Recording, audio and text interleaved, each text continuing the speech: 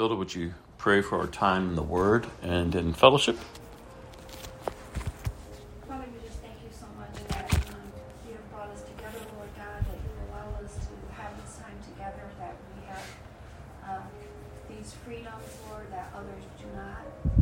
So I just pray that we would have ears that hear what your Spirit is saying to us, Lord God. May we grow in our love and our knowledge of your word, Lord God, our love for you and our love for one another, Lord God. And may we walk away with applicable truths, Lord God. And we just thank you once again in Jesus' name, amen. Amen. Let's worship our King.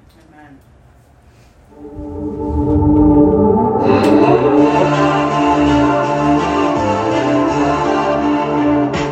We are one in the Spirit. We are one in the Lord. We are one in the Spirit. We are one in the Lord. And we pray that our unity will one day be restored. They will know we are Christians by love, by our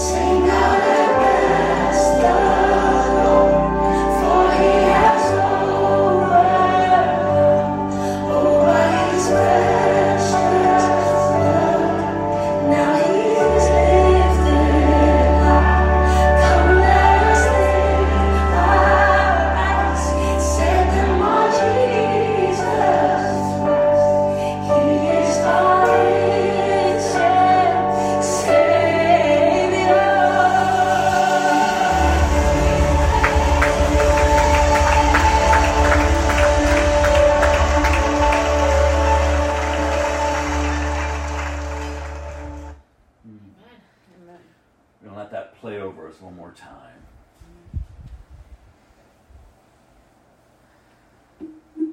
Thank you, Father. Jesus, Jesus. God Almighty.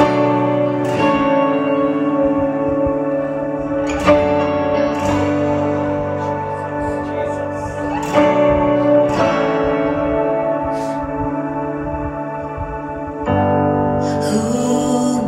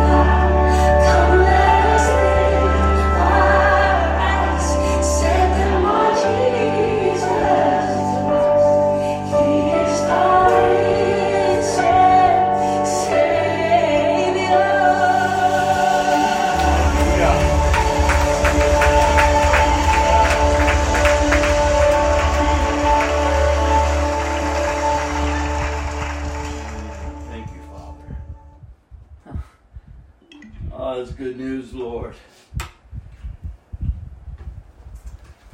Jesus, that you are seated at the right hand of the throne of God, that you indeed have risen from the grave. God, there's none like you. You are victorious. And the hope that we have in Jesus, oh God, may we just put aside all that we've gone through this week or even this morning, God, and let us press in, Father, with a desire and a hunger to know you even more intimately, Father. Because, God, you are pleased to reveal yourself to us through your Son, Jesus. God, that we no longer have to be bound by guilt and shame and condemnation, God. That we recognize that in and of ourselves, we know, Father, the chaos and the destruction that we will create. But God, our position, if we're Christians, is to be in Christ. And Father, if there's active sin in our life, God, you are so gracious and kind. Father, that you draw us to repentance. Father, you don't stiff arm us. But God, you gently remind us, God, of your love towards us. God, that we would not continue to cling to that which is fading away. God, that we're called to cling to Christ, the author and the perfecter of our faith. This is the good news. This is the great news. We all need Jesus. We all need you, Jesus. So, Father, we come, we just humble ourselves before you, Lord. We say, God, have your way. We don't want to be proud in our hearts, God, or, Lord, stiff-arming you, but God, we just want to humble ourselves and say, God, here we are.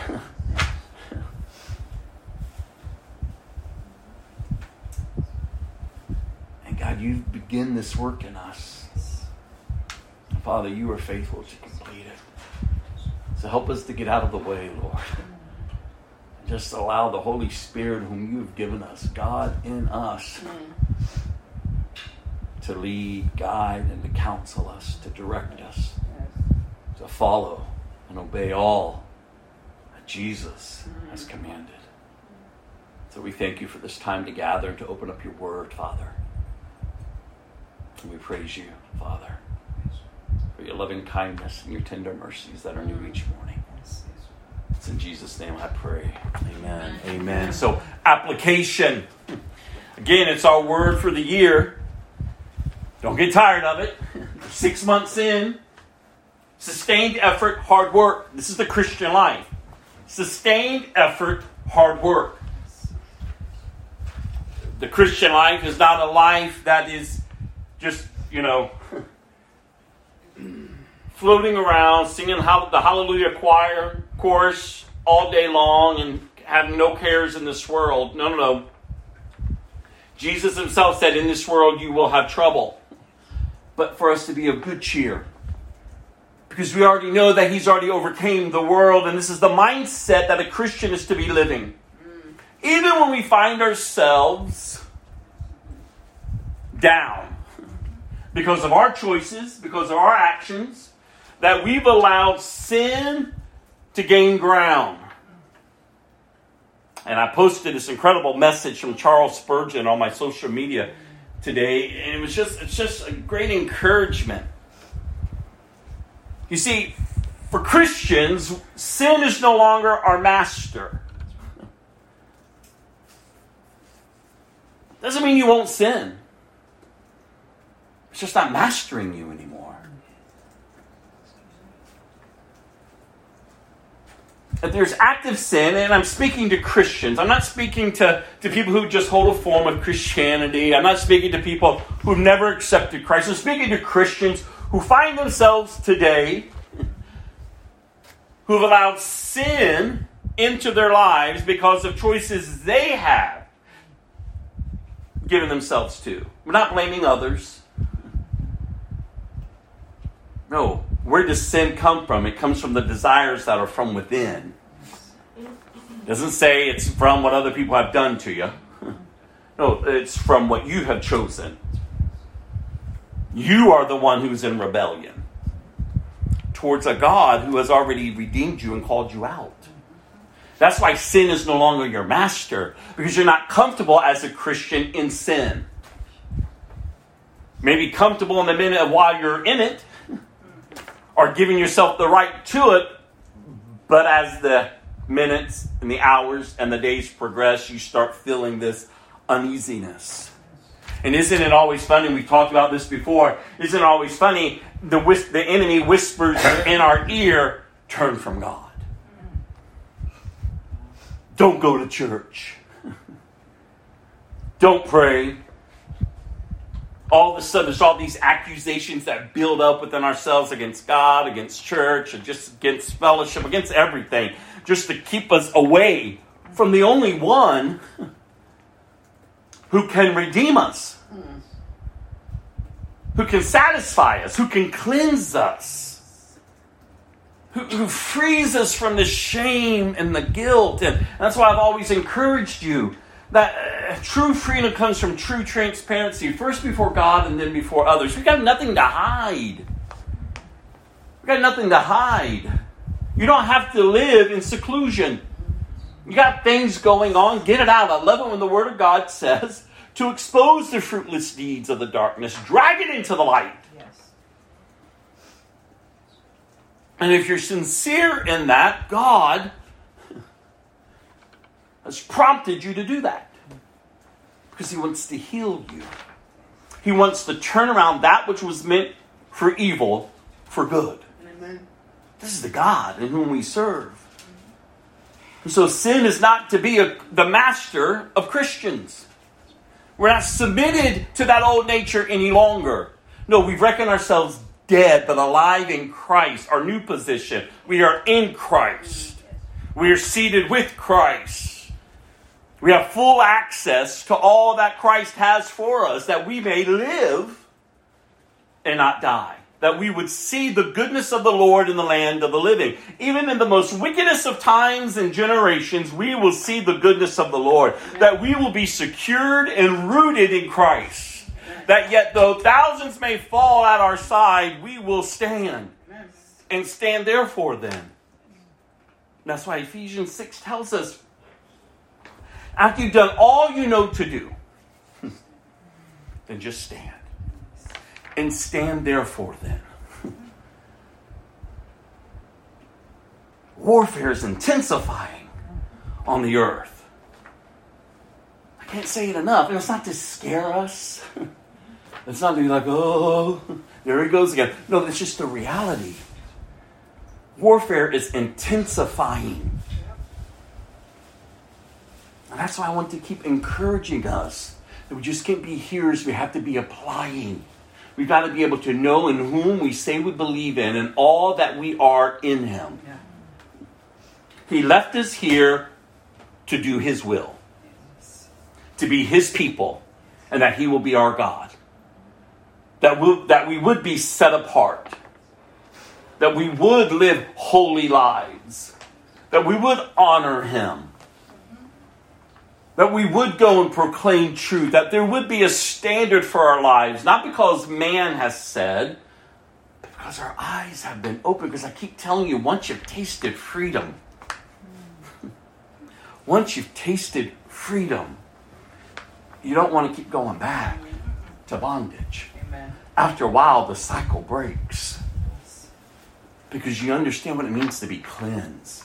But it's a process, y'all. I said it last week. Yeah, are there people that God has touched and boom, like overnight, they're like these new people? It's like, oh, Jesus, wow. Yes, He has. But unfortunately, that's not the norm. Yeah. He walks us through. He allows us to endure the depths and the depths and the depths of the valley so that we may grow. So that strongholds will be broken. Amen. Remember, we have patterns of thought that started way back there before Christ that have formed us and shaped us. And they've kept us in these cycles of just brokenness and woundedness and bondage and poor stewardship. Just destroying us. And then it just doesn't destroy us, it destroys others. Because we leave just a path of craziness. But Jesus calls us out of that. And that's why I love it when the Word of God says He gives us the weapons of our warfare to demolish those strongholds. And I was sharing with Carrie yesterday just some crazy stuff. There's things that could happen. I'll be going through my day, or we'll be in different stores or restaurants, or just going about my day. And these thoughts would come, and I'll be like, what? God, aren't you something? Like just memories, like especially when it comes to music, like songs. Like back in the days, like you play a song, and I got a story. Like I just maybe other people did it too. But Carrie always laughs at me. She's like, every song? I'm like, oh yeah, every song. Every song, every movie, forget it. Back in the days, I would watch a movie and I'd be like, yep, that's me. Oh, I identify with that. That's what I'm going to do. And just songs and just moments and times. And so things could just come flooding back. But I go, God, that's so funny. Like I remember how dark and broken and wounded and just blah that I was. I mean, I tried to live a good life. I tried to be good to others. I tried to do, but yet I was so broken. And I was just trying to find some sense of hope, of belonging, of just love and acceptance and blah, whatever. And I was just giving myself over and over and over and over to anyone or anything. And I just finally got exhausted. But yet God met me right there. He didn't have to. And that's what He does for all of us. That's what He does for all of us. He meets us right there. Yeah. Are you done? Are you exhausted yet? Are you at a place where you just seem like none of this is working out? And praise be to God for His loving kindness. He says, then turn to me. Yeah. He doesn't stand there with His arms folded and say, He doesn't berate us and beat us down. It reminds me what I learned years ago when I was working at Universal. I did this training. That whenever there's a lost child in the park, like you never stand over them. Because it intimidates them. So you get down and you meet them right where they're at. Yes. And you allow them to feel a sense of security. I said, God, that's what you did. I was lost. I was far from home. Just as you are. And He doesn't stand over us asking questions. No, he comes down. Oh man, that's a beautiful image. Do you understand what the enemy has done, what the world system has done, what our own nature does, how it tries to distort His image and make Him to be someone that He's not? No, He comes. And He meets us right where we're at. So yeah, things can just come flooding back, and I can, tell Carrie like, this and this and that, or whatever, whoever I may be with. But I'm just always so reminded. I said, but God, I came home and I said, but God, aren't you great? Because those things used to drive me. But God, I can see them now like nothing measures up to Jesus. Have you got there yet, you all? Like nothing measures up to Jesus. There's nothing. He should be our all in all. I'm not looking for anyone else. I'm not looking for anything else. Like, He's enough. Yeah. He's all that I need, and I know He's continuing to work in me. I know I'm not complete and finished and perfected till I'm with Him, but until then, I'm growing. I want to grow. I want to mature. I want to continue this race, so I can gain the prize. And that's my favorite term over the past month, as I told you. I don't want to keep just chasing dust. And I read that scripture from you from the Psalms, where everything is dust. Everything's going back to dust. From dust we came, dust you're going. And that's what we're chasing after. We're chasing after men, women, whatever. If they're dying, they're going back to dust. And yet we're putting all of our being into them. Or maybe it's material things. Or maybe it's this. Or maybe it's that. But do you realize, like when your eyes are open, you just go, I exerted that much energy, invested that much time, and it's all going away. Yeah. I said, God, but when your eyes are open, when your eyes are no longer blinded by Satan, and God has revealed himself to you, I'm like, huh? Like eternal life? And not of anything of my own doing, but all because of what Christ accomplished? What? God, you love me? I have this list of against me. And then you say, but you're wiped clean. I don't remember it. As far as the east is to the west, I remember it no more. Why do you keep bringing it back to me? Like, you understand the level of freedom that we can have, you all, in Christ. But it's not an easy walk. It's not. So sustained effort, hard work, just as much energy, just as much purpose, just as much, all of that I did back here is just as much as I put in here. But here's the key, not in my own strength, but in depending upon the Holy Spirit. Because again, I realize this new life is nothing I created. This is a life birthed out of the Spirit. It's a Spirit-filled life now. And this is the beauty of it. So to apply, to give one's full attention to a task, to work hard. Again, we've heard for 6 months now, applying the Bible is the duty of all Christians, not just for some Christians, but for all Christians. If we don't apply it, the Bible becomes nothing more to us than a normal book and a practical collection of old manuscripts. That is why Paul says, whatever you have learned or received or heard from me or seen in me, put into practice. And the God of peace will be with you. When we apply the Bible, God himself will be with us. Again, I've shared with you, and I share with you the things I've gone through in hopes to encourage you, because I don't know how you're doing. I'm not with you 24/7. I don't know how you're speaking to yourself. I don't know how you're walking in the Spirit. I don't know how you're communing with God.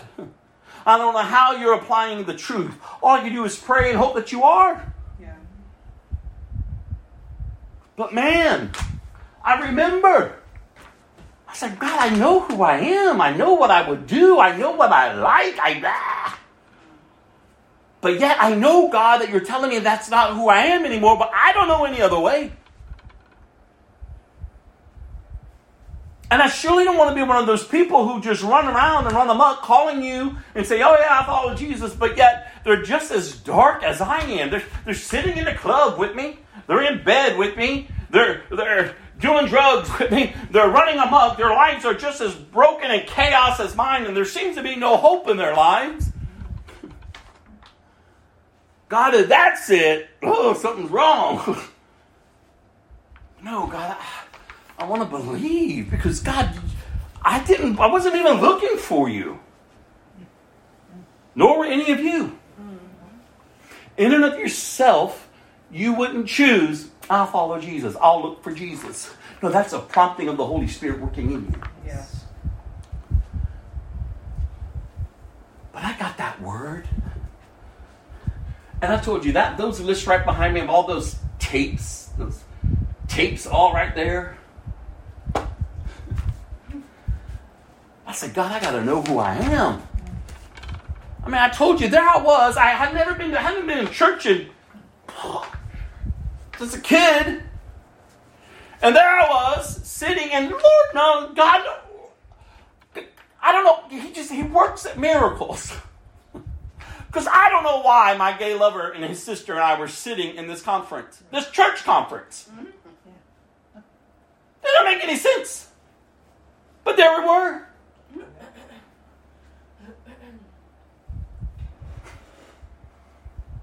And I told you, the speaker came out to speak, grabbed hold of the podium. I'll never forget this. Took a step back, stood there for a moment, seemed like eternity. Like, what is she doing? And she came back and she was like, I can't speak of what I came here to speak on. Thousands of people. I got to share what the Spirit of God is sharing. And all of a sudden, I said, who put me up to this? She was speaking, and then I realized it wasn't her, but it was the Spirit of God to the depths of me. I started getting angry. How does she know me? What is she doing telling about me? I'm sure it was for a lot of other people. But in that moment, it's like the spotlight was on the upper stair balcony. It's right there. He's the one that's caused us to miss out on the message for tonight. And I told you in that moment, when finally at the end, when they gave the altar call, I'm like, what? Yes. And my gay lover pulled me down. I was like, what are you doing? Where are you going? I'm going to Jesus. I couldn't run fast enough.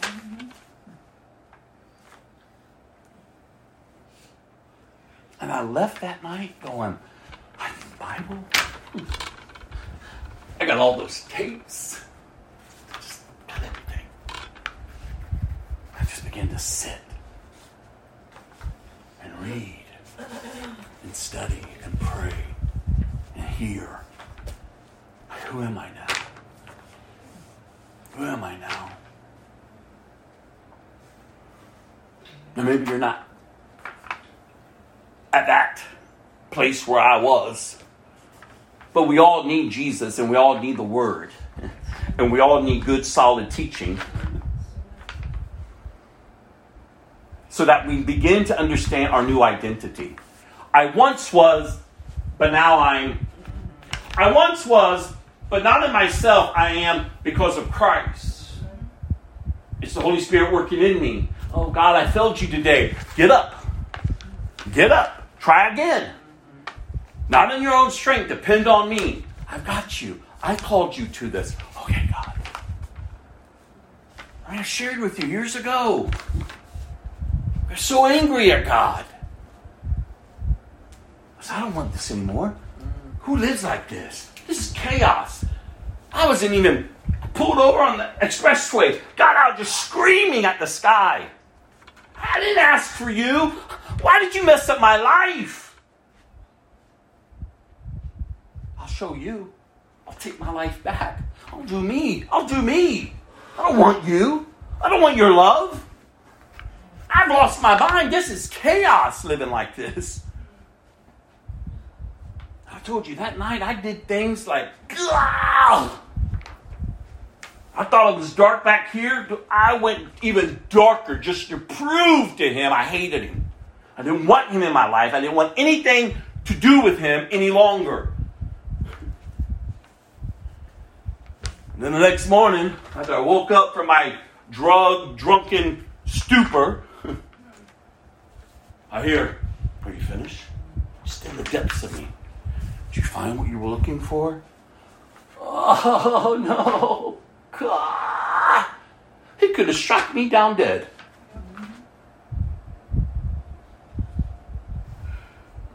He could have. Oh, you want me to turn you over to all that? Oh, you want it to come back stronger? But no. Step right in. Are you done? Did you find what you were looking for? Oh, God, no. And just His love and His grace just begin to wash the filth from my heart and my mind. And I was like, God, your love is extravagant. Like, why aren't you like man? That would either beat me, toss me out, or just leave. Because I was a runner. I knew how to mess things up. I knew how to get out of things.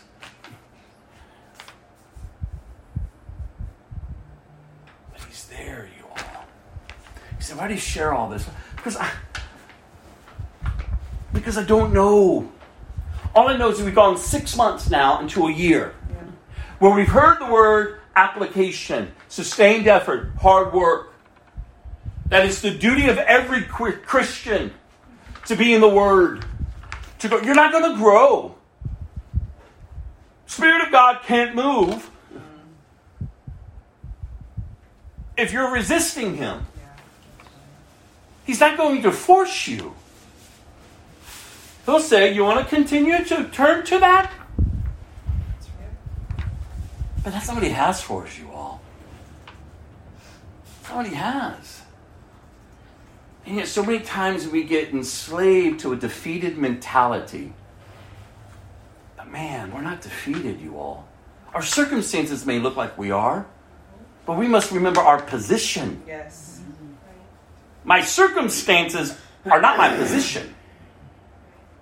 My circumstances are just where I'm at. That I may grow in the grace and the knowledge even more of my Lord and Savior. And God, if my circumstances never change, you're still God. I'm still secure. I'm still in Christ. I don't have to keep contributing to my circumstances. No, Holy Spirit, teach me how to steward well in the midst of them. Help me to make better decisions. And that's just how we talk. That's just how we move. That's just how we apply. Because the degree to which we study, memorize, and meditate on God's Word is the degree to which we understand how it applies to our lives. But understanding how the Word applies is not enough. We must actually apply it. Apply it. I told you back in the days, I don't know what tools you're using. But you got to get just as aggressive. Again, just as aggressive as you were back there. You got to get aggressive here as the Spirit of God is leading you to say, nope, I'm a child of God. I may not know everything, but one thing I know, God is for me, not against me. And I know this is the living Word of God. And I know my flesh does not like the Word of God. And I know this realm right here and this realm right here will love nothing more than to keep me entertained and down, to keep me from truth. So no, I'm going to press in. So I got out, got me some little white index cards. So back then I didn't have a cell phone. But I wrote down scriptures pertaining to the areas of my life that I felt the Holy Spirit says, I want to work on that. Give me that. Keep it in my back pocket. So no matter where I was, I don't care where I was. I mean, I didn't make a fool of myself. People weren't looking at me, what's he doing? Most time people didn't even know what I was doing. I don't care where I was. I pulled them out. I'd begin to read them. This is what your truth. This is your truth. This is what you say. You know?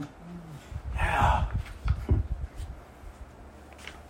Now, I learned a lesson years ago when the Word of God says, take every thought captive and bring them into the obedience of His Lordship.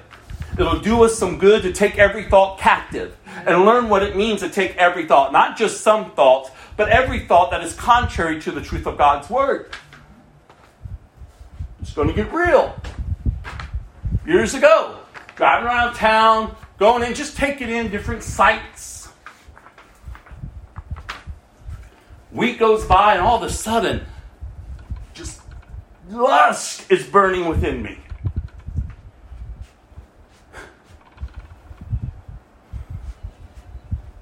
I said, what is all this? I said, well, where's it all coming from? Oh, it's the devil. Holy Spirit said, it ain't the devil. It's you. Me. This is a conversation I'm having with the Lord. You didn't take thoughts captive. Remember how you took that extra long glance on that man on that billboard? Remember when you placed your eyes on that one man in the store? So we just got to get real, you all. I said, Lord, what? You saw that? And look where you're at now. You're to be engaging with me. As you set your eyes on those things, they should be set on me. I will cleanse you. I will purge that from you. Take every thought captive. I said, what? And man, you're talking about the victory that's gained when you do that, no matter what it is in your life.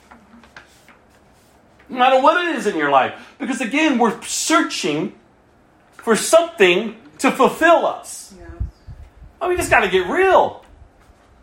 You're out there looking. You're out there taking things in. What are you doing with it? If it's not lining up with the Word of God, in His image, what are you doing with it? And you just can't let it just be in you. Because it's going to start leading you. Because as you think, so you go. Application, sustained effort, hard work. The Christian life is to be lived. I tried to fit in with my old friends.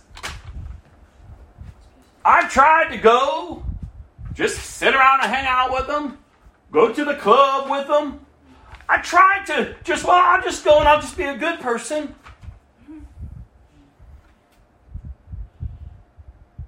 And I'm like, this just feels weird. It was nothing against them. Again, people can live however they want. People can do whatever they want. I didn't stand there and say, oh, y'all sinners going to hell. No. I just had to allow the Holy Spirit to say, what are you doing here?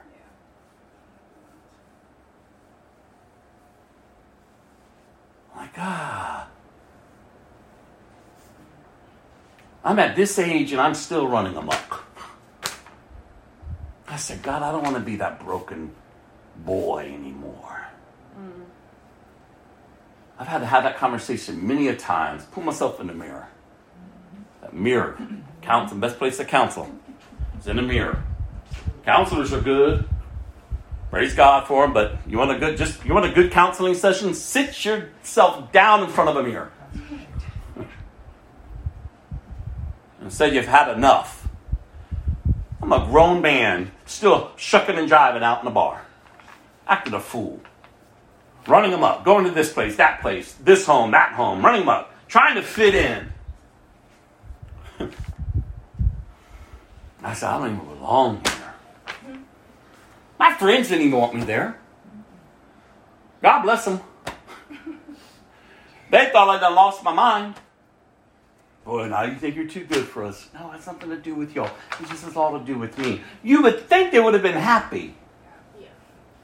You would have think they would have thought, oh man, you seem put together. You don't seem, and man, look at you. You're becoming, But no, it aggravated them. And then when I saw the scripture, which I read a few weeks ago, where it says your former friends look at you and say, what are you doing? Why aren't you joining in with us? Why aren't you doing this again? And he's like, I can't. So again, I don't know how you're applying truth that you're hearing, because you're hearing truth over and over and over and over. And listen, y'all, this is a new life. This is a new life. This is a new life to be lived. I don't want to settle for less. I don't want just my foot just a little bit in. No, all of me, God. I believe it was when Jesus came to wash the feet. I think it was Peter who said, oh, you're not washing my feet. And when Jesus explained to him why, he was like, well, then wash all of me. That's where my heart, all of me, Lord. Not just this little bit or that little bit. No, God, all of me. I just want to live for you. I just want to know you. I just want to love you. I just want to serve you. I want to serve others. I just want to, God, just live this out. And not in a form of religion. Rules and laws and do's and don'ts. but in liberty and freedom where I'm like, no, the law is fulfilled. It's in Christ. So if I'm in Christ, there's a way in which I can live. Do you understand the hope that you can have, that you can step into when you get up from this place, if you're not in it? I mean, just as much as you're making choices over here, you need to make a choice here. I believe it was last week. You just declare, as for me and my household, we will serve ourselves. No, that's not what it says. No, you just seriousness. Like, no, I don't know everything. I'm going to fall. I'm going to fail. I'm going to mess it up at times. But as for me and my household, we will serve the Lord. I don't know what it all looks like, but that's the declaration. So God, all of me, not just a little part, but like all of me, whatever it takes, God. Because he's faithful, you all. He's not man that he should lie. I don't want to keep putting characteristics on God as if he's man. No, he's God. He's holy, holy, holy. Oh, man. There's no one else like him. So application implies action, and obedient action is the final step in causing God's word to come to life in our lives. The application of Scripture enforces and further enlightens our study, and it also serves to sharpen our discernment, helping us to distinguish between good and evil. Between good and evil. That's how you should be maturing and growing, especially in this day and age when evil is now good. You should be able to distinguish and go, There's a way in which you walk, and you walk in Christ, victorious. And your life is not being pointed, it's not nothing pointing to you, but it's all pointing to him. Because as you're applying Scripture, as you're applying truth, it's the truth that shall set you free. And listen. I don't know about you, but I'm not giving up my freedom.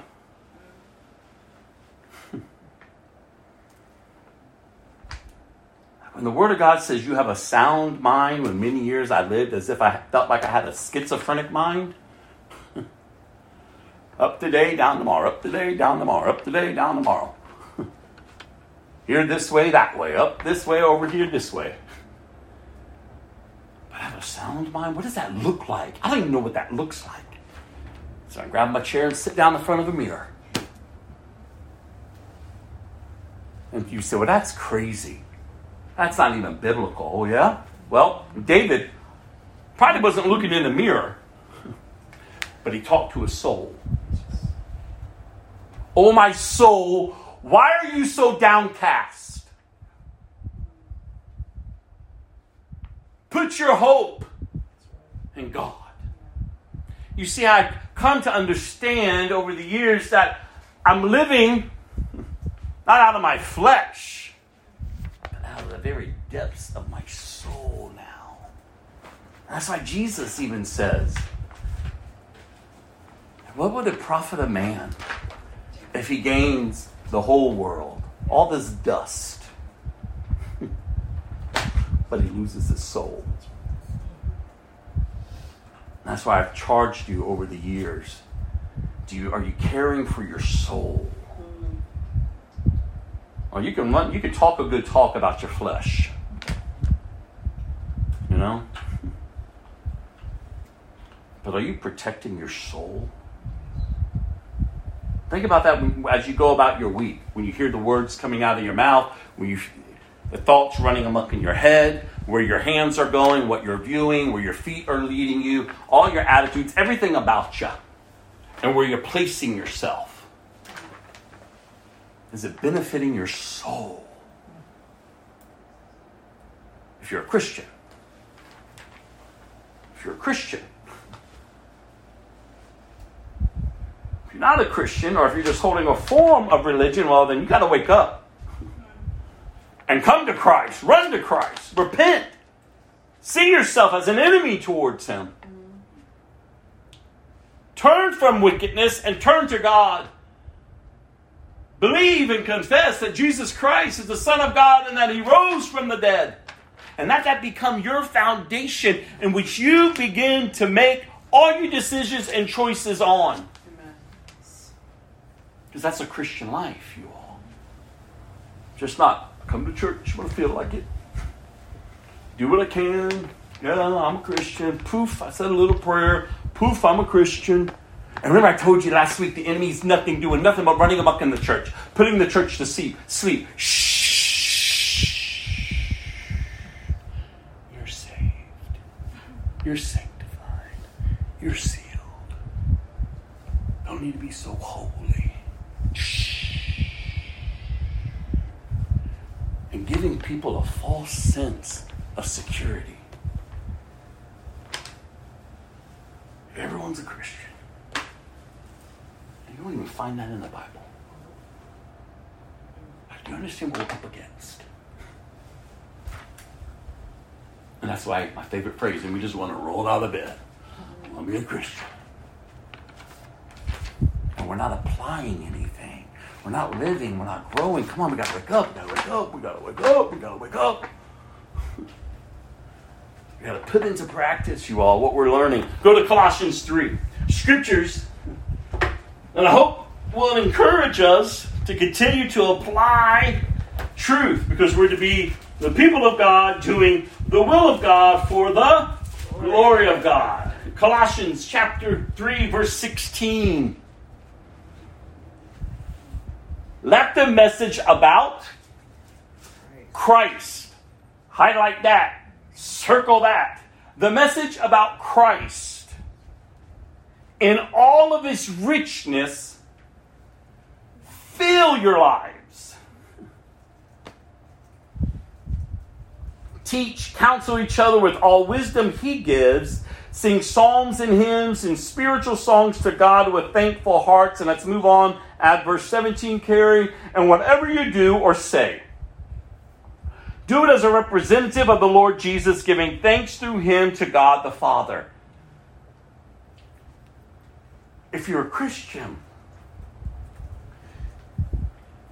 this is God's standard. The message about who? Christ. It didn't say, let the works of the church or the works of the law or the do's and the don'ts fill your lives. No. The message of Christ. Do you understand the freedom? Do you understand the love? Do you understand the impact when the message of Christ fills your life? Like in our prayer time today, we heard the scripture from John, like he came into to the world in which he created, and the world didn't even know him. He came to his very own people, and they didn't want him. I mean, again, I try to encourage you. That should open up your spiritual eyes. Like, hey, this is real. Like, why? Why do they hate him so? Why have governments tried to take the word out? Why are governments now asking the AI, the artificial intelligence, to rewrite the Bible?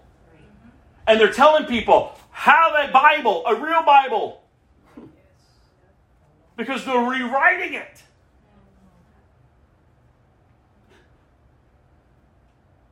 And you understand what we're up against. Why do they hate him so?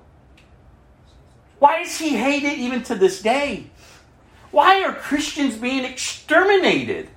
Why is there such a huge pushback on living for Christ?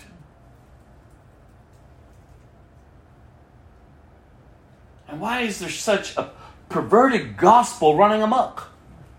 And false teachers increasing because of this realm here. God said from the beginning till the end, what we're up against. But praise be to God, you all. This is good news that we carry. And so we let the message about Christ fill our lives. And I love the little phrase in between, in all of its richness. Like I'm telling you, when I've had my down days, I could just sit in front of that mirror. Oh, you're not kidding. I don't mind. I'll walk into the bathroom at work, go into the stall, lock it up, and stand there and look at myself in the mirror. I said, wise up, buddy. Let me remind you about Christ. The richness. I don't know if you've done that lately. Like when you're down in the dumps, when it just seems like you're just being buried. When you made the wrong decisions or the wrong choice, and you're like, ugh. But instead of staying down and defeated, you go, no, wait a minute. No. I'm not excusing it. God, forgive me. I'm sorry. Remind me, God, the richness that is in Christ. God, you so loved me that you sent forth your Son. Now he willingly came for me. I told you, you ought to be the best preacher you know, and you ought to be sharing the gospel with yourself daily. Because look at that. Have it fill your lives, and then teach and counsel each other. Sing these songs, and whatever you do, whatever you say, do it as a representative of the Lord Jesus. Giving thanks through him to God the Father. You just don't leave that for other people to do. If you're calling yourself a Christian, you're to be living this new life now. Go to John 4. John 4.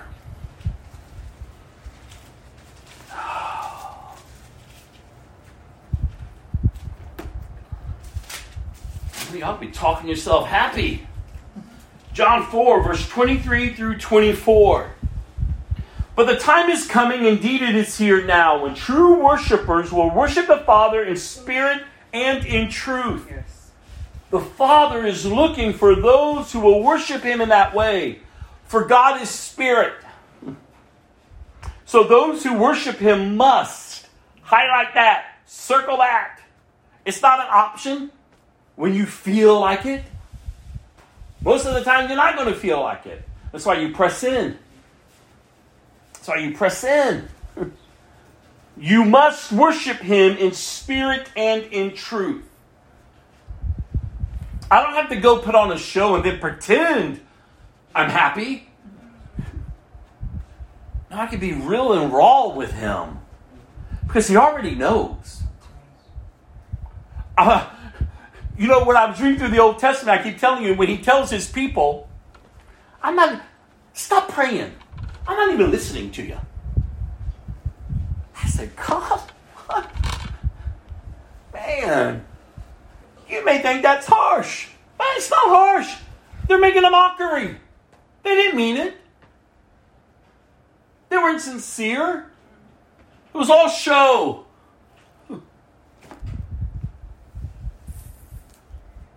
Man, when you're real and raw and transparent, God, I'm hurting.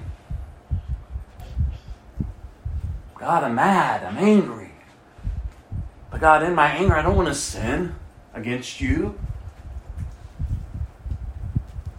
I don't even want to sin against others, God. You're the only one that can heal this woundedness. You're the only one that can make me whole. God, I've spent too long over the past. You see, this is just how you're talking to yourself. I've given over to things and conversations and patterns of thought, God, that's not pleasing to you. And the only reason why I'm even able to even do this, God, right now is because it's the Holy Spirit bringing me to this place because of your loving kindness. Like it's nothing of me. If it was just me, God, I would run. I would turn from you. I would just keep going that way. No, I don't want to run anymore. I don't want to be that wounded little boy anymore who felt like he didn't have a place. God, you know my anxious thoughts. You know my brokenness. Here I am, Lord. See, you just got to get real. I don't know how you live in your life. How you live in your life, but I know one thing, it's crazy out there. It's crazy out there. So much brokenness. said, look at all this care. I was telling Gil last night, I think it was last night, how did it get this far? How these groups, just all this stuff that's out there, they're going to end up turning and devouring each other. And I'm like, this is crazy. Like, just look at the world around you. And you think you're just going to roll up out of bed? Like, no, you got to be diligent. You got to understand. It hasn't taken God by surprise. You're not above Him not to love them. Because He loves them. And the reason why you're still here, you have breath in your body, you're to go forth. And to be His hands and His feet. Not just to go along with them. No matter who it is. No matter who it is. But to engage with them. To hold up a standard. Not beating them down. But just get to know them. Hear their questions. Be able to respond. And if they don't want to hear from you, it's okay. Don't get offended. Pray for them. Move on. Shake the dust off your feet. Move on. So many of us are exhausting ourselves, toiling in ground that's not going to produce anything. Oh, God's called me here. No, He hasn't. You've just chosen to stay stuck.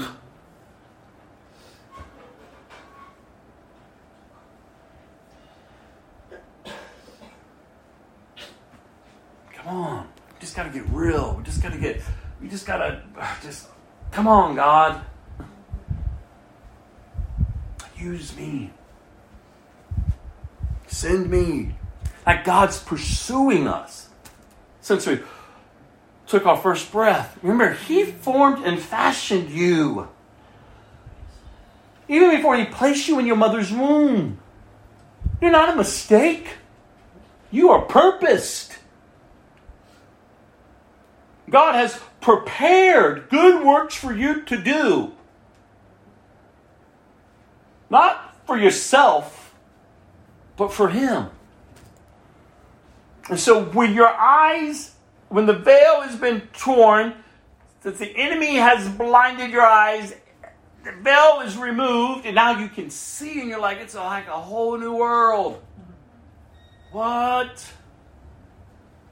And you think you're going to do this in your own strength? You think you're going to do it by following rules and laws?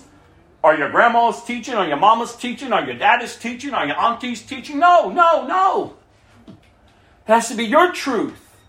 It has to be your truth. Because anyone else's faith, you're not marching in on my coattails. They're going to stop you at the gate.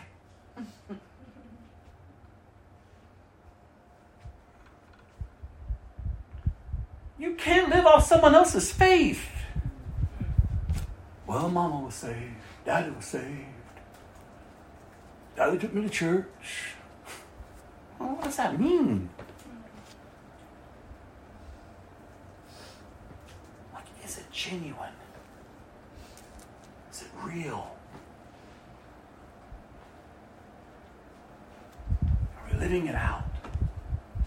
Do you understand how great our God is and what we've been called to? Before we move on to some other scripture, I want to Carrie to play this thing that I posted. I really pray it just encourages us because it draws in and ties in with application and how to be living our lives and how God is raising up a people, not just in our generations, but in previous generations and the generations to come. God will have a people. Yes. That He will call His own. And they will call Him their God. And it's not going to be the masses. Because not everyone is coming. But for those who do call upon the name of the Lord, they shall be saved. Amen. Sealed and sanctified. Yes. I don't need the enemy to whisper it to you and pretend that you got it. Because you don't have it unless you're in Christ.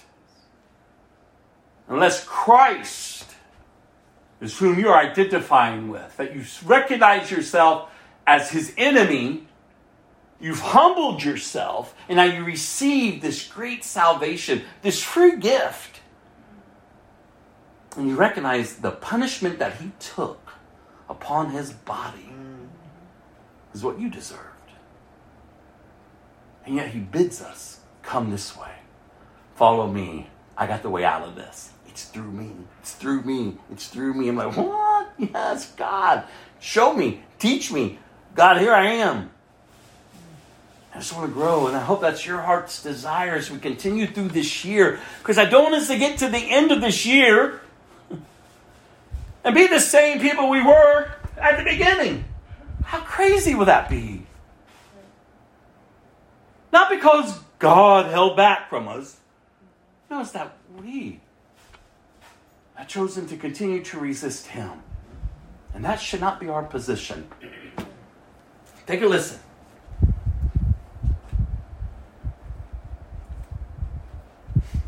Playing from Carrie's iPhone.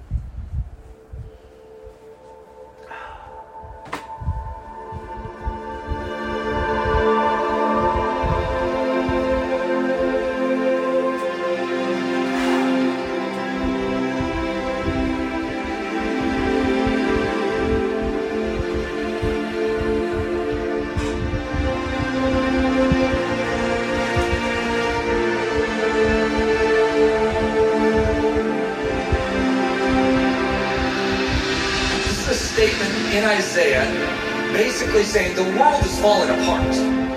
Staring back at Israel, saying judgment is turned away backward, and justice stands afar off. For truth is fallen in the street, and equity cannot enter. What's a God to do?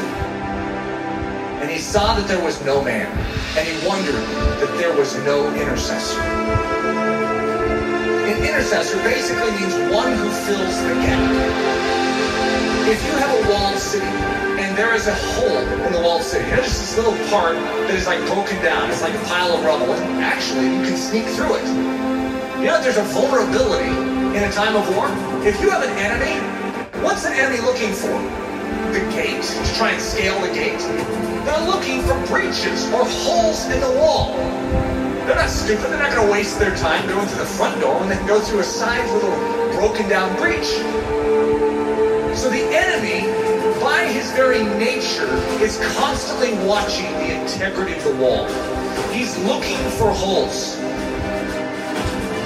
We have massive holes in our life that give the enemy access to do with our life what he sees fit to do. We can say, that's horrible. I'm a Christian. Yeah, you're a Christian with breaches.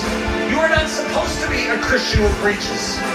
One of the key definitions of Christianity could be a man or a woman whose walls are repaired, who is made strong.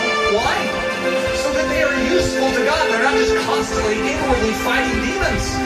They can be outward focused. God says to Israel, I will bless you so that you can become a blessing to the nations. God's pattern is to make you strong so that you're useful.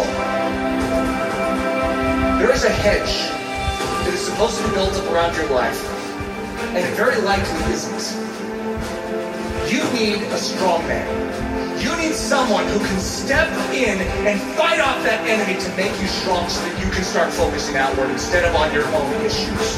Most of us as Christians, the church is so weak because we have literally less than 1% of our time that is able to focus outward because we are so caught up in our issues or our difficulties. Even the healthiest among us, we have issues. We have difficulties, whether it's relational, whether it's financial, whether it's health, we have issues. And there's a dying world out there. You know that estimated 150,000 people died and went to hell today? Let's think about this. What did we all do about it? Did we take a step forward in beginning to do something about it? Or are we just stemming the tide from our life falling apart even more than it is? We are living on the defensive instead of the offensive. What we need is the same thing God was looking for back then. The walls are broken down. The city is in disrepair. Israel is without a defender. Where's the intercessor? You know who Jesus Christ was? in a nutshell, he's the intercessor. He's the man who stands in the gap. He's the strong man who came and took the full blow upon himself so that we could gather our wits spiritually and awaken and say, I'm in. Thank you for rescuing me. Literally, he took the blow. Everything that was aimed right at you to absolutely decimate your life, he took it square on. Without even a whimper, he took it for the joy that was set before him because he values you so much. He took the blow. See, one of the things that happens with the life of Jesus, we have a tendency to make him a mousy character. We have a tendency to diminish his manly strength. We are talking about the greatest warrior of all time. In the Old Testament, the term is Lord of Hosts, the captain of captains, the general of generals. And he's the general that led his troops into battle with his own life. He's the one that did it. All the rest of the army was cowering in the background. They couldn't fight this army. And he stood up single-handedly and defeated them. That is our intercessor. That is our king. And the same way that he stood for you then, I want you to know, he still stands for you now. When you behold the cross, when you behold the resurrected Christ, or when you behold the ascended Christ who sits at the right hand of the Father, you no longer will just remain where you are. You will say, God, do it all within me. For your glory, make me strong. Make me strong to give. God is looking for an intercessor. Someone who will make up this breach. We need to become a body that is thinking about every single one around us, as opposed to ourselves. Coming to church going, I need to be prayed for this week. What about who can I pray for this week? Just a different mindset. It's not what this church can do for you, but what you can do for Jesus Christ and this church. Think of that attitude shift. Saying, God, you made this life and you have called me for more than just to save me. You have rescued me so that I can become a rescuer. Who needs rescue? Who needs help? Who needs me to stand in the gap and take the hit? That's the attitude. It's not your skin and how you can save it. It's how you can spend it for His glory. His glory. For His glory.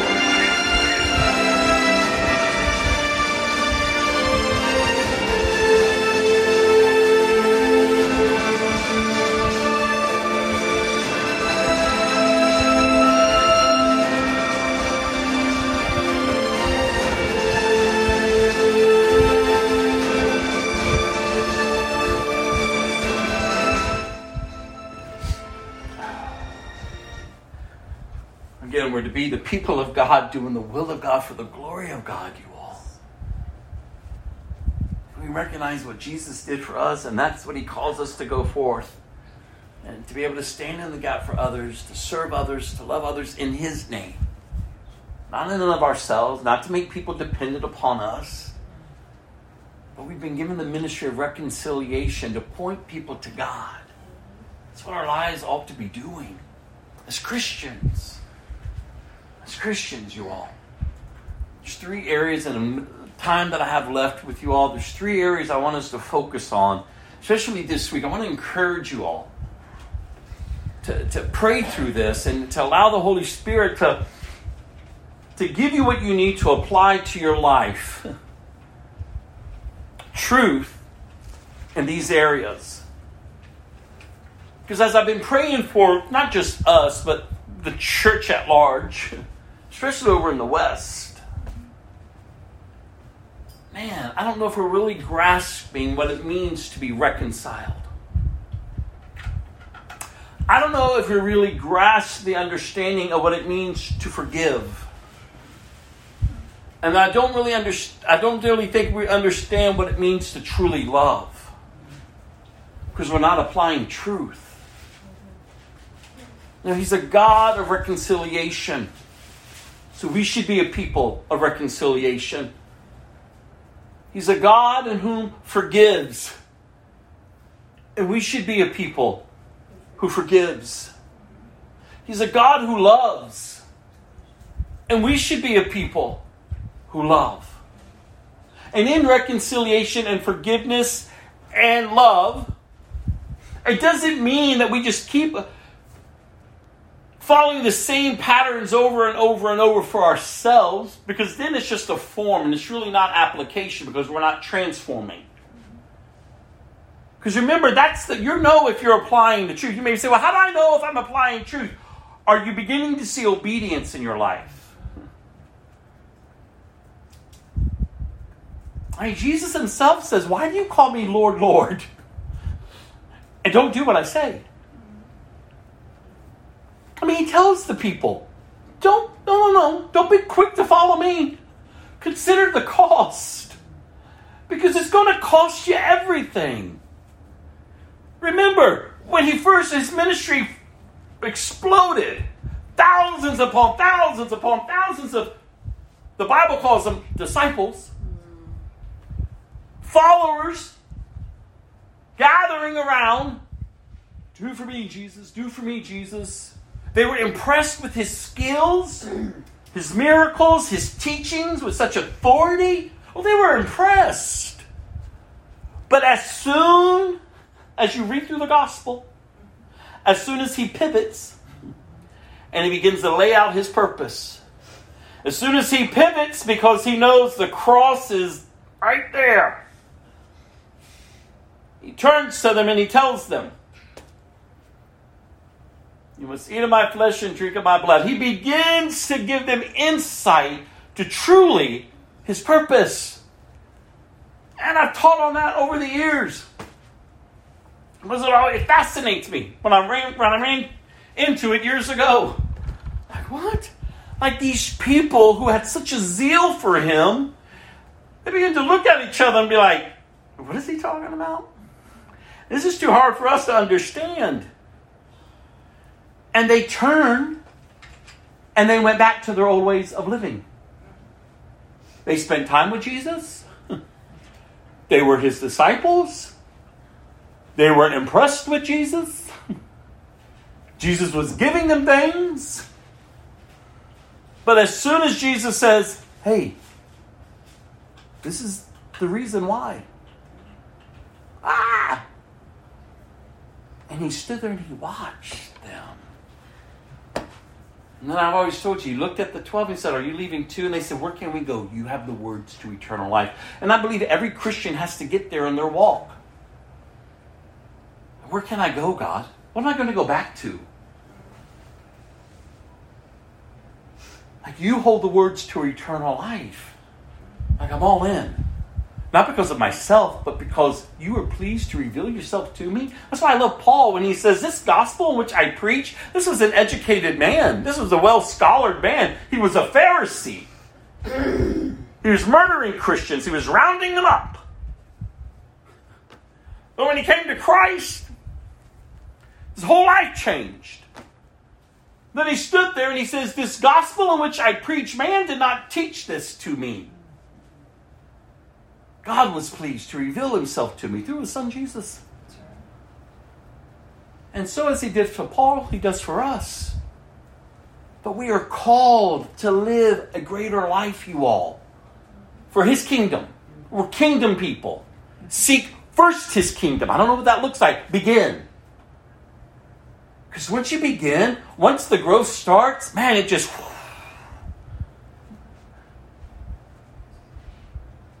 So we're lacking in reconciliation and in forgiveness and in love. And it's my hopes that we would allow the Holy Spirit to have full access to our lives and say, God, first I need to understand what that means from you to me. Because I can't give what I don't understand. To be reconciled back to you for no other purpose. And so many times we hinder broken relationships that God wants to restore because we say they come first. We have our demands. God didn't do that to you.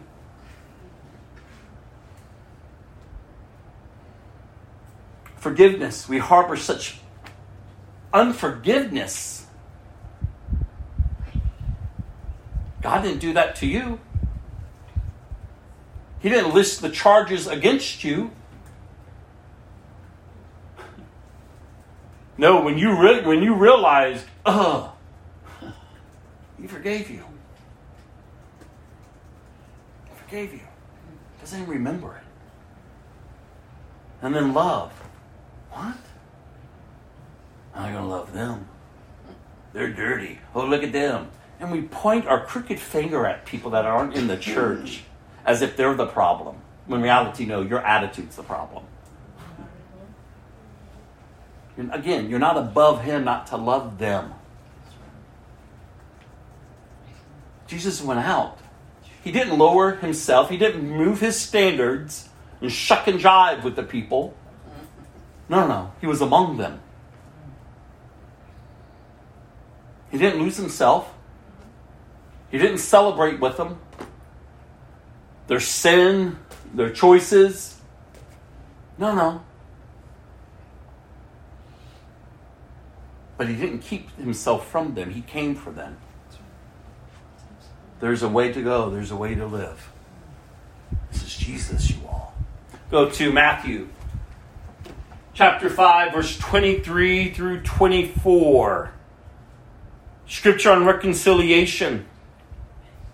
Again, I pray that you all will take these scriptures, pray through it, and, praise be to God. If you're healed in all these areas, well, praise be to God. Multiply, keep moving forward, and rejoice in Christ, and be about your Father's business. But if there's still areas in your heart that you're harboring, understand that's hindering your life. And you ought to seek Him as He is pleased to reveal these areas to you to say, we need to work on that. You need to lay it down. You need to give it to me.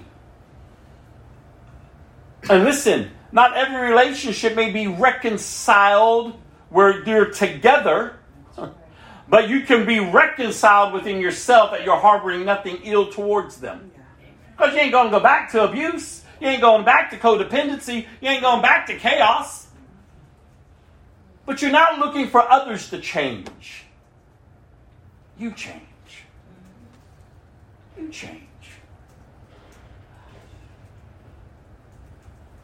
Matthew 5, verse 23-24. So if you are presenting a sacrifice at the altar in the temple, and suddenly remember that someone has something against you, leave your sacrifice there at the altar. Go and be reconciled to that person. Then come and offer the sacrifice to God. A lot of our worship is being hindered because of broken relationships. But yet we're come right in and we're offering our sacrifice of praise and worship. And I'm like, it doesn't matter. Oh, but that person, it doesn't matter. And we're somehow thinking that God is pleased. No, the Bible's very clear. Leave it and go. Be reconciled. Restore it. Go to 2 Corinthians chapter 5, verse 18 and 19. And again, not everyone you're going to go back to, but in and of yourself, it can be reconciled. You don't have to harbor things. You just get up and move on. 2 Corinthians chapter 5, verse 18 and 19. And all of this is a gift from God who brought us back to Himself, which is a picture of reconciliation through Christ. And God has given us the task of reconciling people to Him. For God was in Christ reconciling the world to Himself, no longer counting people's sins against them. And He gave us this wonderful message of reconciliation. You know the key to healthy reconciliation. It's there right there in that scripture. No longer counting people's sins against them.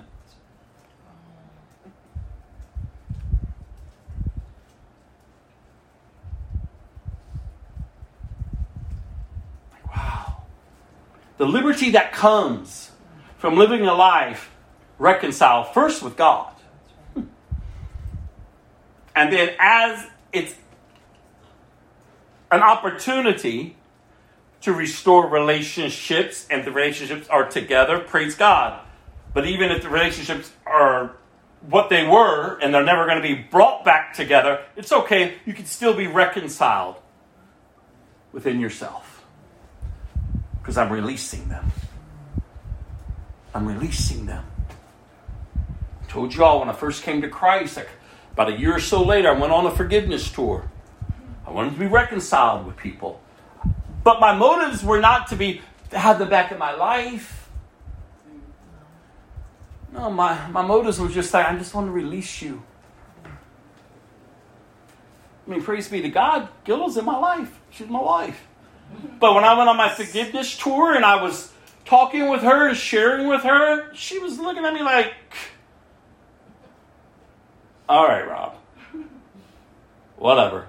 Had the hood look. Had the west side look. But when she came to a service with me, and she looked over, she saw, and this is her, she can tell you, me raise my hands and just worship God, she was like, oh, he's a different man. And ultimately, she comes to Christ, to a full understanding of Christ, and she surrenders her life to Christ. But again, I didn't go to her. I didn't go to people to win them back over. Like, I just wanted to release them. And there's some people I couldn't go to because it was too dangerous. It wasn't the right thing. But I sat down. And I let them go. Because I didn't want to continue to harbor that. Because I knew it would continue to define me. And my choices and my actions and everything about me will continue to be drawn from that. It'll just do us some good, you all.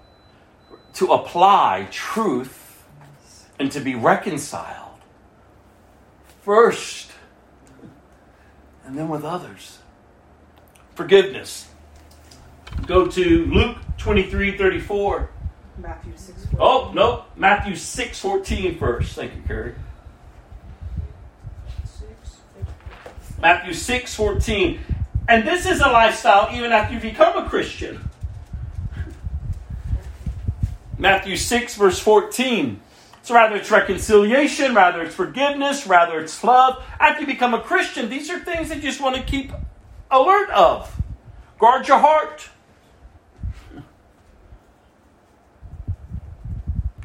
Especially with Christians, brothers and sisters. To be restored. Because how would they know that we belong to Him? By our love for one another. Not our love for the world. Not our love for tacos. But our love for one another. Because the people who are lost should look in and say, those people are weird. Those people are strange. They are a mixed group of people. Every tribe, tongue, language, everybody. From all different lifestyles. And look at them all. Giddy. Getting along.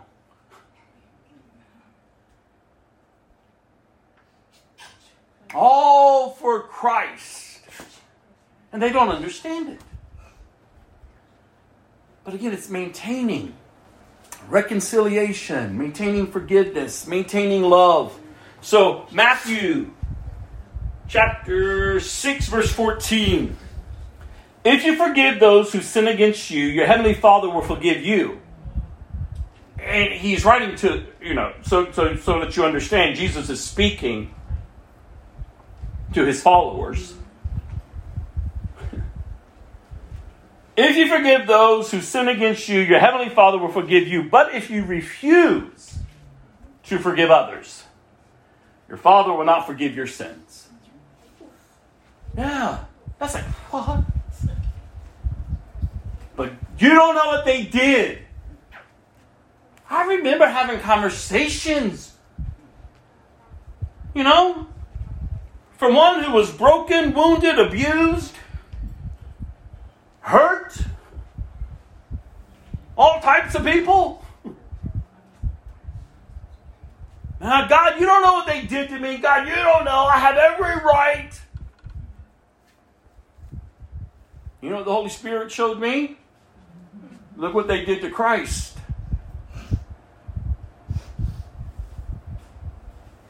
He's my example. He's not listing all the accusations and charges.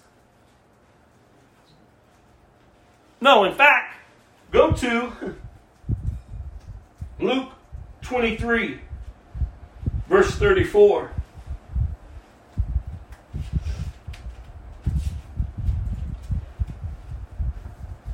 Sometimes I just sit just with this little small scripture.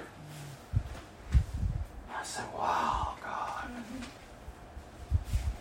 Jesus on the cross, after he's endured such humiliation, such brutal beating, his skin, chunks of skin being ripped off of him, the mocking, the spitting upon, he's hanging there, taking on everything that I deserve.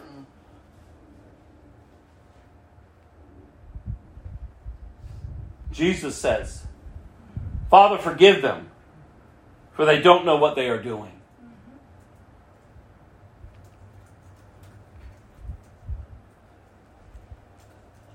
It may do us some good this week just to have that scripture in front of us.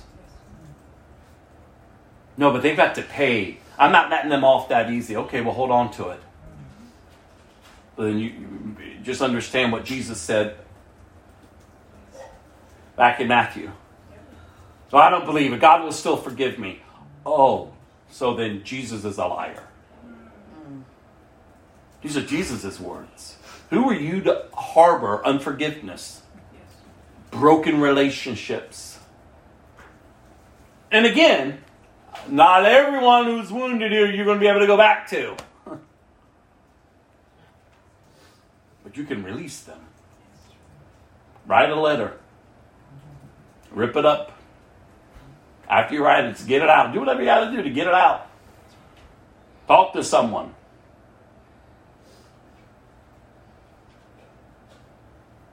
Like the freedom that came to me when I was able to go down my list. I had a journal years ago, but I burnt it because I'm done. I was done. I've done everything. I wrote down everybody. Ooh, there was a lot of people in here.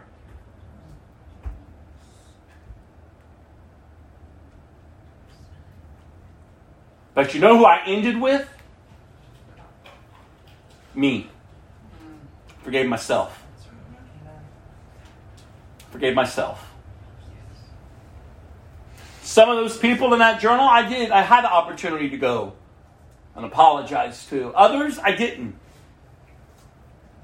But I forgave them.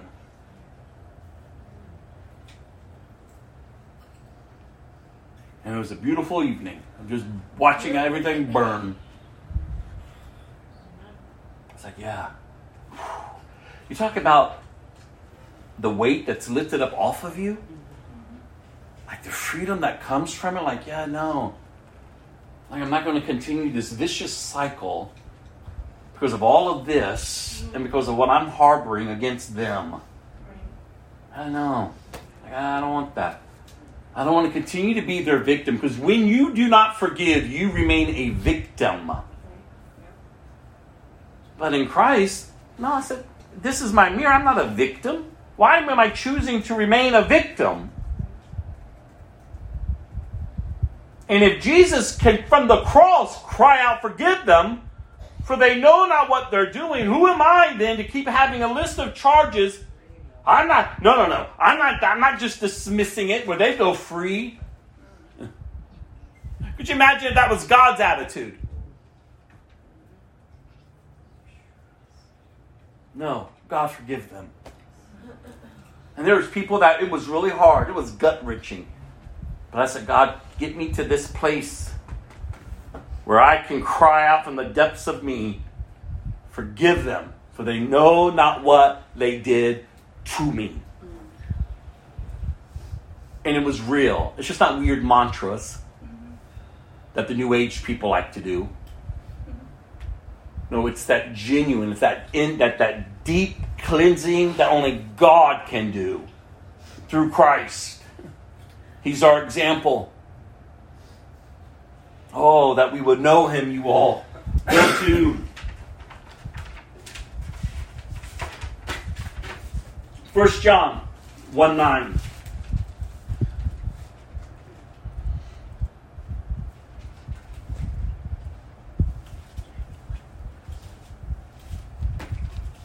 John 1:9.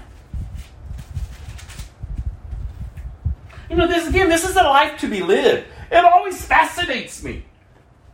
I talk with Christians, I've gone to churches, I've sat in services, I've gone to conferences, and I'm like, how many people are actually going to get up and put into practice what they believe?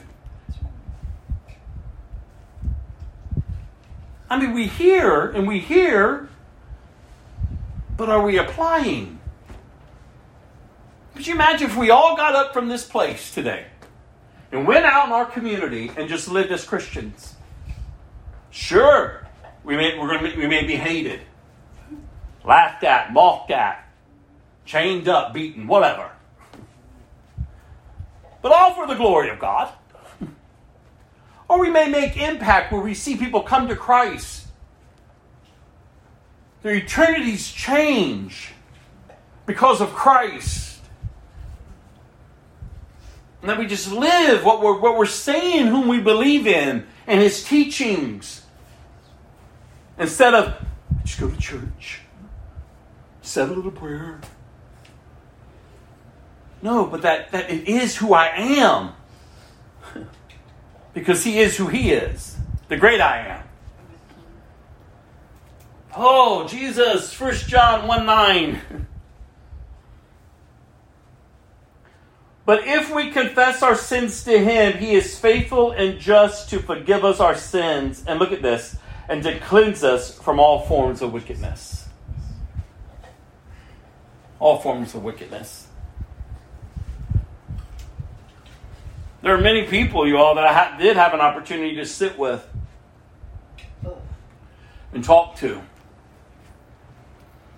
And just as I was no longer their victim, I was able to share a message of hope. That they could be free because of Christ. And the actions that maybe they've done to me or even to others do not have to continue to be what they identify with. But in Christ there is freedom. And to see some of them come to Christ and live for Christ. Only Jesus can do that, you all. Again, it's all about freedom. It's his message that we're giving to people. But that we're cleansed. I love this picture of being cleansed. Like, you understand, you've been free. You've been wiped clean. You've been cleansed. Go to 1 Corinthians chapter 13. Again, it just can't be a form of religion. You may think you're getting away with it. You may think you're putting on a good show.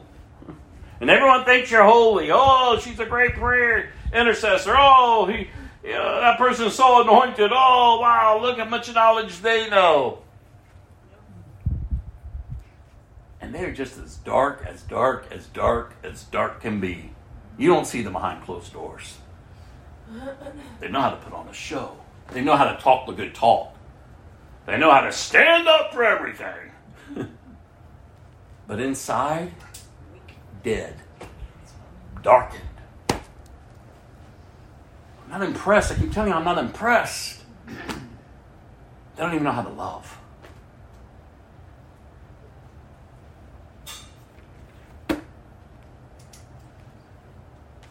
1 Corinthians 13.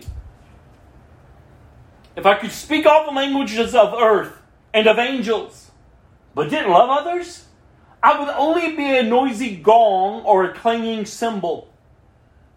If I had the gift of prophecy, and if I understood all of God's secret plans and possessed all knowledge, and if I had such faith that could move mountains, but didn't love others, I would be nothing. If I gave everything I had to the poor, and even sacrificed my body, I could boast about it. But if I didn't love others, I would have gained nothing. Listen, perk up, listen. We're almost done. Love is patient and kind. Love is not jealous or boastful or proud or rude. It does not demand its own way. It is not irritable, and it keeps no records of being wronged.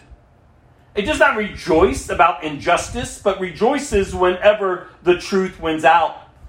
Love never gives up, never loses faith. It is always hopeful and endures through every circumstance. Prophecy and speaking in unknown languages and special knowledge will become useless. But love will last forever. Now, our knowledge is partial and incomplete, and even the gift of prophecy reveals only part of the whole picture. But when the time of perfection comes, these partial things will become useless. When I was a child, I spoke and thought and reasoned as a child. But when I grew up, I put away childish things. Now we see things imperfectly, like puzzling reflections in a mirror. But then we will see everything with perfect clarity. All that I know now is partial and incomplete. But then I will know everything completely, just as God now knows me completely. 3 things that will last forever: faith, hope, and love. And the greatest of these is love. How are you doing? Stare into this week. Love is patient. I'm not that patient, God. Work in me, Holy Spirit. Help me. Love is kind. It's not easily irritable. It's holding no records of wrong. This is what should be coming out of our lives. It's just not a amen. Oh, that's a good word. And then you just get up and nothing. But do you hold this up? Like James tells us. Don't be like the man who looks intently in the mirror and then turns around and forgets what he looks like. And this is your mirror. This is what you're looking intently in to see really who you are. This isn't some, weird, religion, just this weird, just another thing out there. He is the way. He's the truth. He is the life. He's the only way. Now that just seems too hard. In and of your own strength, it is. Of course. And that's why I tell you, if I ever counseled you one-on-one and you come at me with, I'm trying. Why are you trying? It's not working, I'm trying. That's the problem. You're trying. Let the Holy Spirit in. Give him full reign. He's to have the throne of your heart. Because Christ is to have your heart. And that could be real. Like I'm having an issue, Holy Spirit. And the only reason why I can confess it is because you're pleased. It is your loving kindness that reveals this to me so that I will repent. So help me in this area. Doesn't mean I'm never going to be rude, but when I'm rude, I feel the conviction. And if I continue to remain rude, then what am I doing? Allowing my heart to harden. It's not keeping records of wrong. Do you know how many times I've sat with Christians, counseling them, getting to the depths of them, and they want to list the records. And I said, well, if you just throw all that away, you'll sense a great deal of freedom. Norma, back in the day, kept telling me, they have to pay, they have to pay, they have to pay. You remember? Who, Norma? Who has to pay? What are they paying for? Well, I know what they did to me. Well, I don't make light of it. But how are you going to make them pay? They're not up at night worrying about what they did to you. But you've carried this all these years. Love wins, Norma. Because love never fails. Let go of all those wrongs that were committed against you. Keep no more record of it. And you say, well, I'm just supposed to just flip it like, oh, it didn't mean anything. Pretty much. But that's not good counseling. Well, what, do you want me to sit with you and say, okay, hold on to all of that. Allow that to keep defining you. Allow that to keep allowing you to give you the right to keep doing what you're doing, remaining oppressed, depressed, stuck in a rut. For what? Praise be to God, Lord, they don't have to pay. Right? Because ultimately Christ paid. Christ paid. This is who we say we're believing. This isn't some, weird mojo, whatever. Brouhaha. I used to believe some crazy stuff, you all. Rubbing the crystals. Doing all of that. Bringing incense. Ringing the bells. Oh, doing all this weird stuff.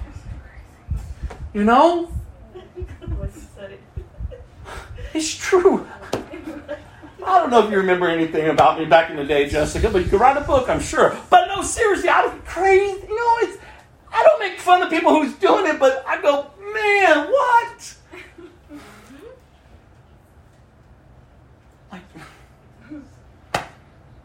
And every other religion out there does not offer the freedom that Christ offers. You're constantly striving. I believe when I believed that your reincarnation. I'm going to come back. I got to do all this stuff. I'm going to come back to, all this stuff. Like, that's exhausting. So then I went and found something else to believe in. Started studying Buddha. And all the times, so fascinated with his life. Like, wow, he left everything. And he sat there and he began to, his 12 points of enlightenment. Ah, yes, it speaks to me. It's exhausting. Then I get into witchcraft and Satanism. Doing sacrifices. The blood. Need the blood. Need the blood. It's crazy. It's exhausting. I come to Christ and I'm like, what? That's what I'm saying. When your eyes are open, when you realize, like, what kind of craziness was I doing? Like, your eyes are open, you're like, what is all? Like, God, I'm free. Like, what? Like, what? What? Wow. Like, if I just apply your truth, or just allow the Holy Spirit to have full reign, like, I'm to consider myself dead but alive in Christ. Like, what does that mean? What does that look like? Even in my seasons and my moments of whatever. God, I'm glad you're there with me. And there's this hope that we can have in Him, that He sees us through. I love you all. The greatest of these is love. Oh, how I pray you go this week and you look at that. Go to Psalms 107. Psalm 107, verse 1. I'm coming to a close. Psalm 107, verse 1.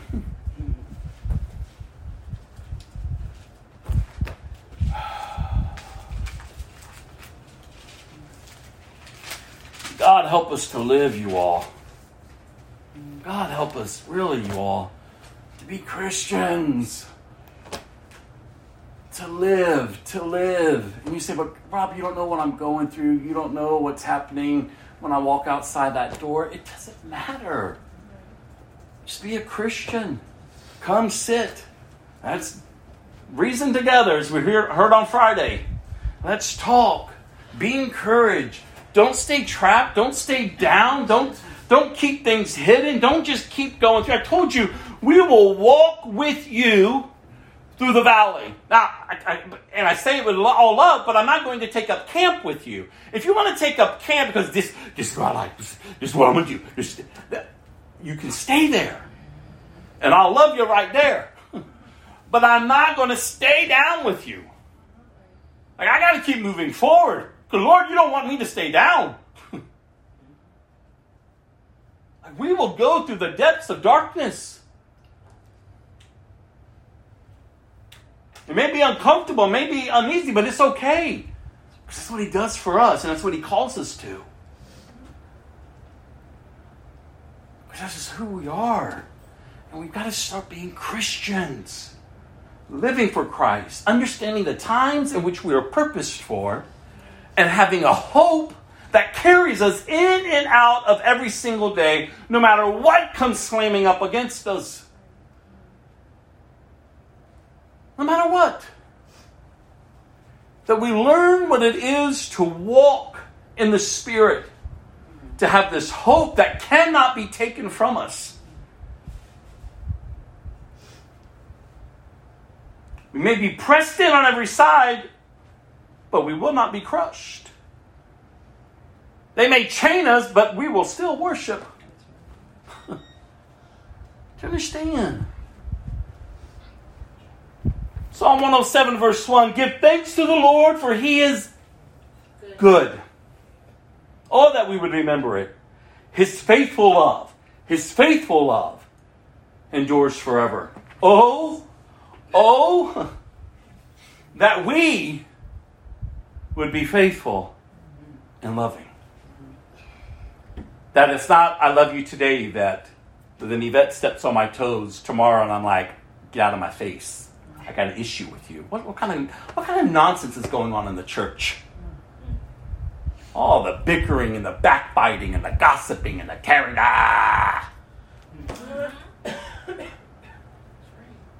And I work in a ministry full time, and I serve and I work with Christians, but sometimes I have to hold up that stand and say, come on, y'all, please. You're making this work environment like, what? Just get along, for God's sakes. Have to write out expectations for proper communication. Please have everyone pull out your Bible, let's read through this, and we're all going to sign off on it. Because we're Christians. Again, it happens. And that's why we ought to love each other enough to say, hey, you're wandering off. Hey, get back on the road. Not because, what are you judging me for? Do what you... No. We love you. Listen. I deal with the plank in my own eye. That's why I'm able to come and deal with a splinter in yours. If I didn't, I would have no right, the Bible says, to even look at your lives and say, hey, what are you doing? That's why I said you have to deal with your own self. If we can go out there and try to uphold a standard for everyone else, hold that standard for yourself, because trust me, they see you. And you want to tell me what?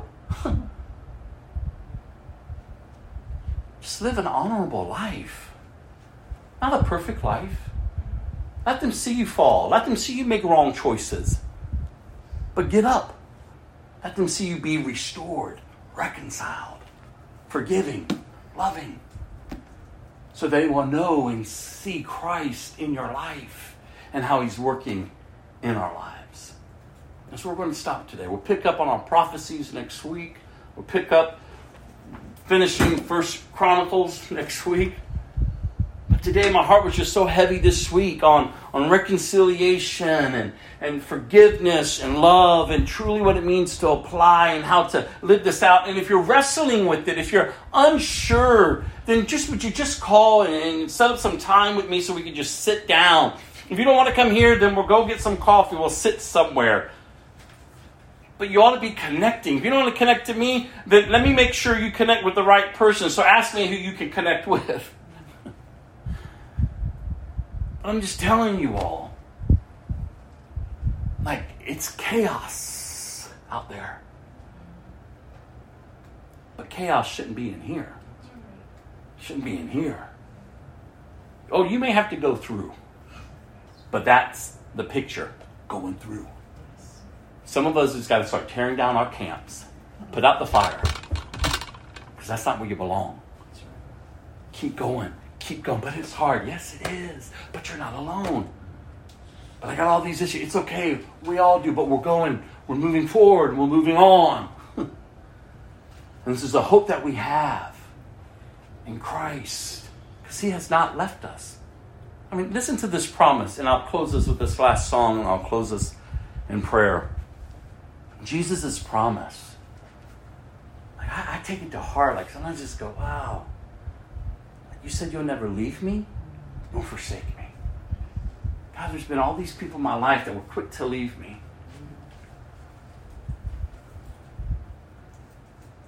But God, you will never leave me nor forsake me. That my security is in you, and that security in you cannot be shaken. Like, you're not man that you should lie. Like, you're true to your word. Like, you are a loving God. And God, I saw you for all too long, for many years. And I had all these expectations. And I said all this trash talk about you. Like, I see things that are going on. And I'm like, God, that's what I used to do. I see how they make a mockery of Jesus and the cross and doing just the most God-forsaken things with the images of Christ. And I go, God, that's what I used to do. I used to be a part of. And I go, oh, God. Thank you that you freed this mind, this person. Like, what? Like, some of the stories, if I ever just, I'll be like, what? And I don't need to tell them, but I'm just saying, like, I remember, like, God, the things I used to do with your images. Oh. And yet you allow me to stand to offer hope to people? Like, what kind of God? God, that's such great love. He can uphold all the charges. List every single one of them. But he doesn't. He can do that for you all too. No, I see them. God, I'm sorry. And it's only because of your loving kindness that you even allow me to truly see what I've done and the condition that I am apart from you. That I'm your enemy. I don't want to be your enemy. God, forgive me. I receive this free gift of salvation only through your Son Jesus, because you loved me so much. You pursued me. You gave yourself for me that I might live. This is the message. This is what we ought to be sharing. This is what people should be seeing in us. So I'm going to close this with this song, and then I'll close this in prayer.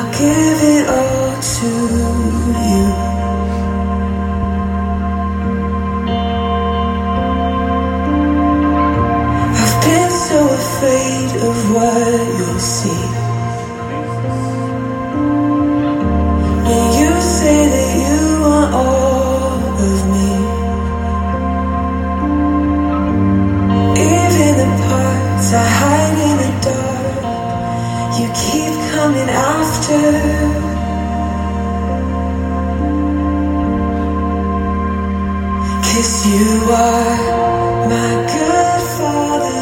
You don't ever wander like I do. When I'm lost, you're looking. There is nothing you won't do. Your love will always pursue me. Your love will always pursue me. Yes, it has. Yes, it will. Oh, God.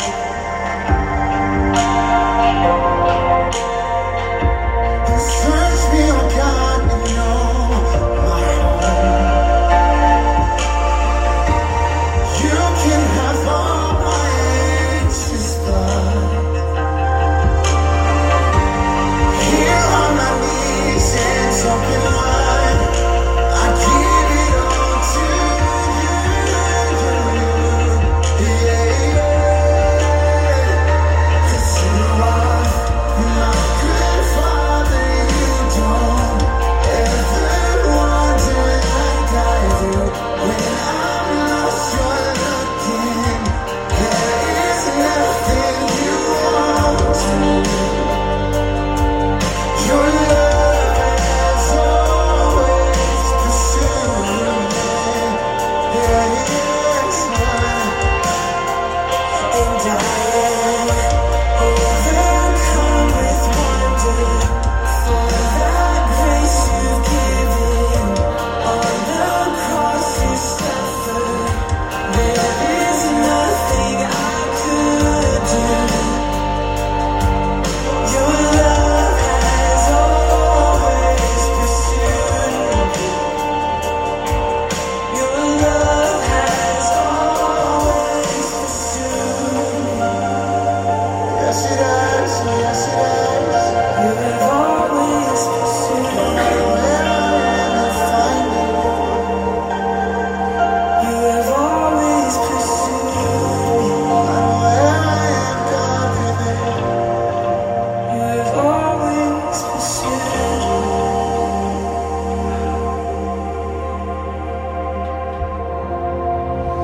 From the start, you had my heart in mind. Before the world was brought to life, your love has pursued me. You have always pursued me. You have, you have. When I'm lost, you have my heart inside. You call me back to your design. Your love has pursued me. You will always pursue me.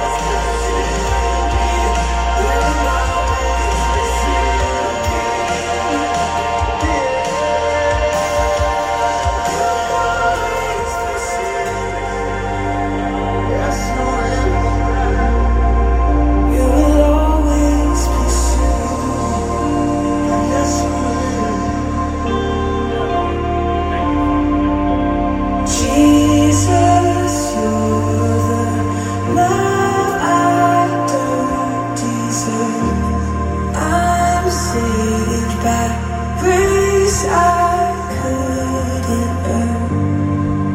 Your love has pursued me. You will always pursue. Yes, you will.